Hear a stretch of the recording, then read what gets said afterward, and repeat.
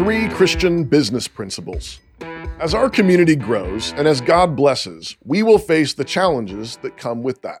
One of the wonderful areas of blessing and growth is all the new business ventures, and so we need to be praying and thinking about the challenges that will come with it. So here are 3 biblical principles to be meditating on as you do business with one another in the community. First, always seek to bless your brother or sister more because they are a fellow Christian.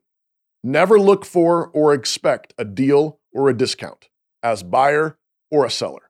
A truly free market actually is a gift-giving exchange, but the accent is on the giving, not you getting other people to give to you. So if you need the goods or services of someone else, you should want to give as big of a gift as you can in exchange for it. You should want to bless them more so they can give even more.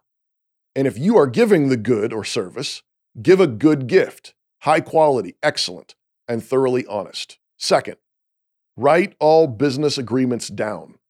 Do not say that since they are Kirkers, you don't need to write it down. No, we are people of the written word.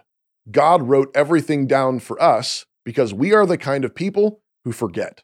Third, don't assume you know anything about your brother's situation. This applies to what you might be tempted to think your brother can afford to pay or give, but this also applies to various business decisions, whether it's your competitor or the fact that somebody in the church went with your competitor. Don't assume the worst. Don't assume anything. Life is complex, and remember that great Pauline principle: mind your own business, in every sense of the word.